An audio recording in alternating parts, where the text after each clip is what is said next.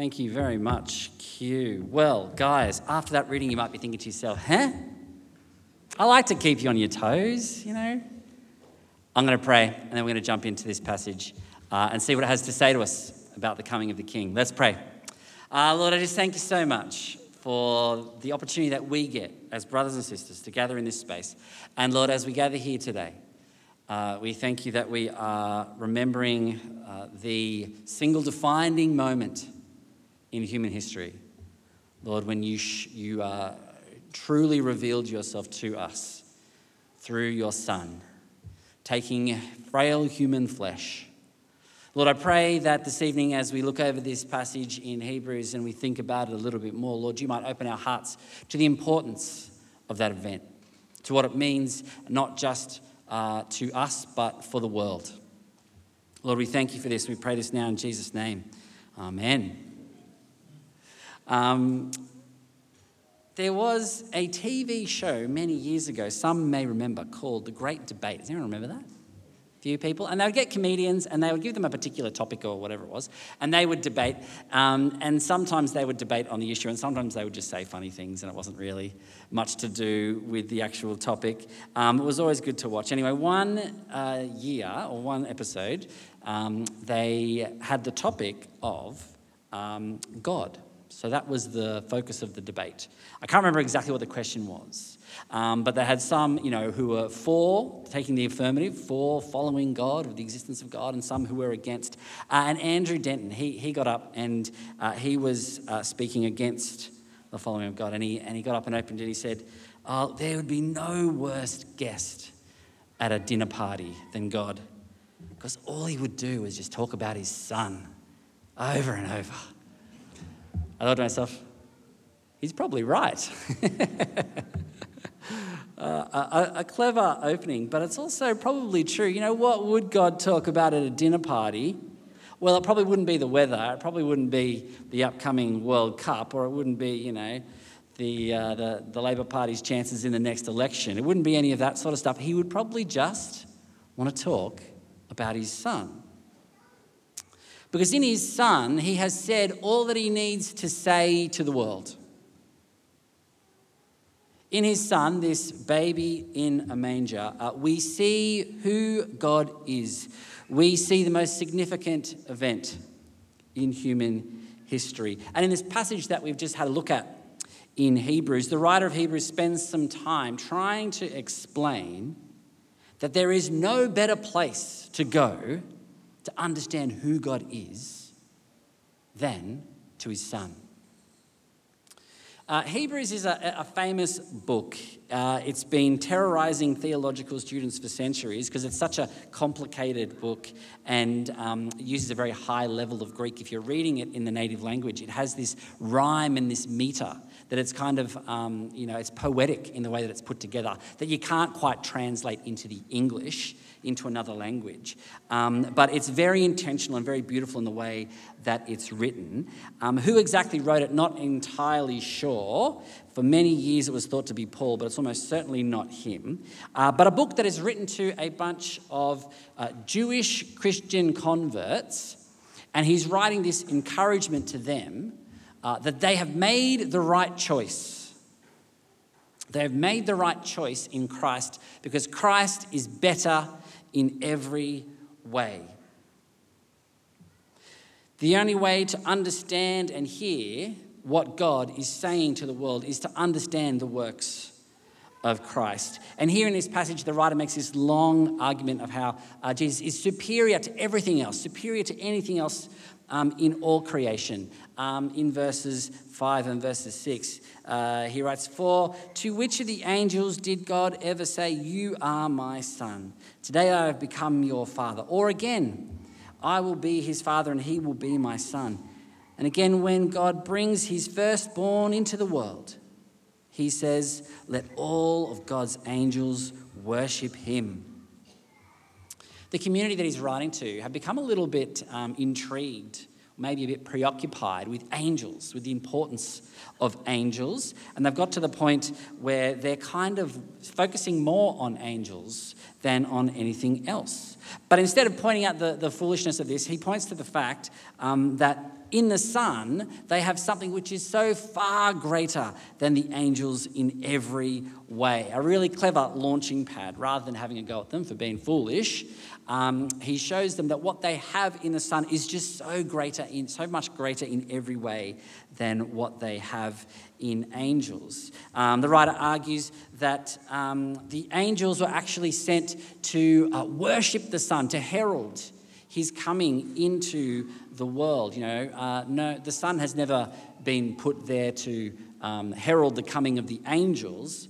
The opposite is true. He goes on in verse 8. But about the Son, he says, "Your throne, O God, will last forever and ever. A scepter of justice will be the scepter of your kingdom." God will crown the Son, his kingdom will come into glory, and his rule will have no end. His point is this is the guy to follow. This is the one to watch. You're going to bet your money somewhere. This is where you place your bet, on this character here.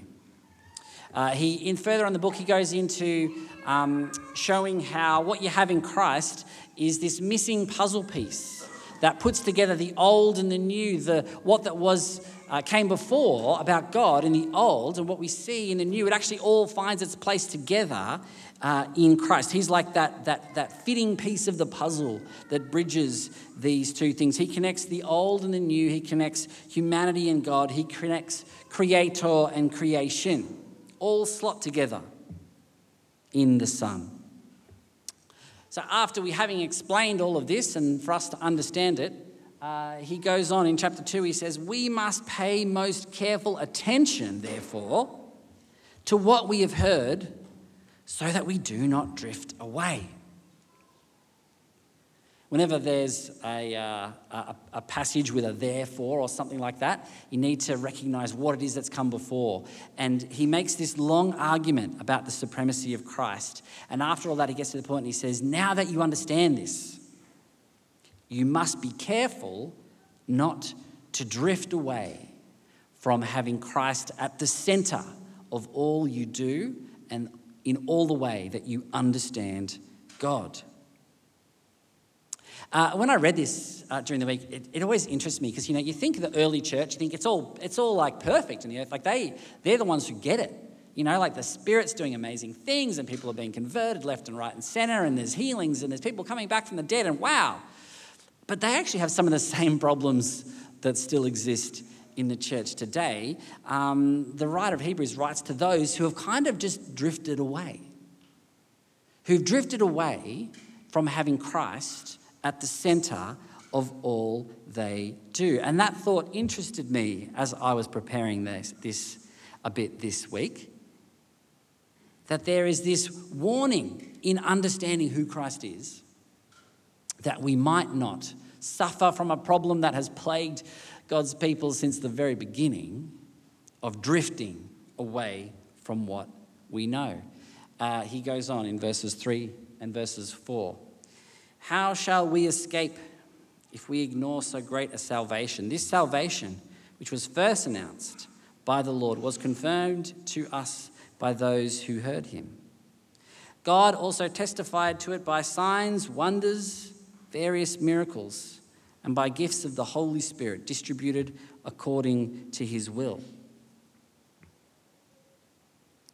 The writer says, take note of what was announced by the Lord. Take note of this messenger, his Son, because what he is delivering is this unbroken, continued revelation of who God is all the way from the Old Testament. And we see this evidence of it in the life of Christ, in his signs and his wonders. Don't forget, it's saying, about the magnitude of this man, of all that he has shown us and all that we have seen. Don't forget about how you first felt when you realized the power of the gospel, when you realized the nature of the Son, and don't fall prey to falling and drifting away.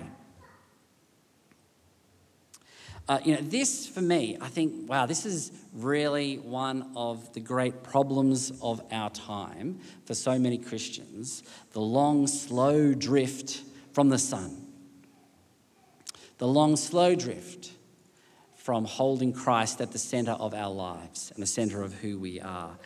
People drift in all sorts of different ways, don't we? Perhaps we drift away from Christ because of life. Hey? It has a habit of getting in the way of all sorts of things that you'd like to do, be it work or be it kids or be it just general busyness. Sometimes causes us to drift. Sometimes we drift because of hardship. Sometimes we drift because of disappointment. Sometimes we drift because we just can't maintain that fire that we first had. The community that he's writing to, for some reason, are drifting towards angels, right? They become a bit obsessed or preoccupied with angels. They're starting to spend all their time and energy talking about, the power of the angels and the way they interact with God's people in the world and all this kind of stuff, which is kind of crazy when you think about it, because in doing so, they're starting to neglect the sun. And in a similar way, sometimes we drift from the sun because of really unimportant things in life, isn't it? We drift because of things that rationally we understand aren't central to who we are. Yet, life happens, the years roll on, and we drift. I heard this story about this man who was kind of in his later middle-aged stages in life, and one day he thought back to his coin collection. He remembered for quite some time him and his dad had this really quite extensive coin collection, right? Rare coins or really old coins or misprints, all these sorts of things. There's a whole community of coin collectors, and they had all these books and they kept all these coin collections together, and they would go to coin shows together and they would, swap and trade and blah, blah, blah, all that kind of stuff. And he kind of started thinking about that as he was an older guy, and he started to, I should look these up. He started to look up these coin collections, some of the coins he knew he had. And he comes to realise that this coin collection now, decades later, is worth thousands and thousands of dollars. He's like, oh, that's amazing. So he goes to his through his stuff. He's like, where are they? He goes to his parents' house. He's looking through their stuff, and there's been a few moves over the years. And he's searching high and low, and he realises that he has completely lost this coin collection, now worth thousands of dollars, just because over the years, he just drifted away from being interested. And he drifted into something totally different. This great treasure was lost because he had just drifted on in life into other things. And for me, that was a helpful story. You don't want to be the one that loses the treasure because as the years go on, you've drifted and it's fallen back into the wayside. The imagery that the writer is using is nautical imagery. It's imagery that you would use of a boat or a vessel that is on the water and is just slowly floating around. It's not something that happens quickly. It's not something that happens in a great rush. It's something that happens over time. And it's something that happens sometimes in a way that you don't even notice. Perhaps you just become a little bit less regular at church or at life group or whatever it is, or a little bit less regular in doing your quiet times or whatever it is. Before you know, you've drifted quite some way. I remember once as a kid swimming in the beach, and Mum said, look out, there's a rip. It's going down the beach. You need to pay attention. Anyway, I got in, I was swimming for a few minutes, having a great time, and I looked back, I had no idea where I was. I'd been taken so far down the beach, so I got out, picked up my little boogie board and walked back up and I was like hundreds of metres down the beach. I said to Mum, what do I do? She said, well, you just got to find a point on the shore that's not going to move and just fix your eyes on that. And every time you turn around, make your way back to that point that is fixed so that you won't wander. That's that same idea of what is it that stops drift. It's an anchor. It's something that anchors us, something that is unmoving, a point in our life that will bring us back. And I wanted to encourage you guys to think for yourselves, what are the anchors that brings us back to having Christ at the center of our lives? What are the things, those unmoving points in our life that can help re-center and refocus you as the years go on? Perhaps for some people, an anchor for your faith might be service in ministry. Maybe that's a really helpful anchor for you. Maybe it's being involved in the work of the kingdom in whatever way, shape or form you can. Maybe for you an anchor is intentional time in retreat, in prayer or worship or whatever it might be. Perhaps it's being regular with your life group, or being accountable with a prayer group of people, or meeting regularly on Sundays at church. Whatever the different anchors might be for you, I want to encourage you this Christmas break to think, what are the anchors for my faith? What are the things that bring me back? And spend some time being intentional about re-engaging with those things. Let this Christmas season be a reminder for us not just to slowly drift from Christ, but to draw him back into the center of who we are. Simon, if I can invite you to come and pray for us. Ben, if you want to come up, and we'll have our final prayer and song together.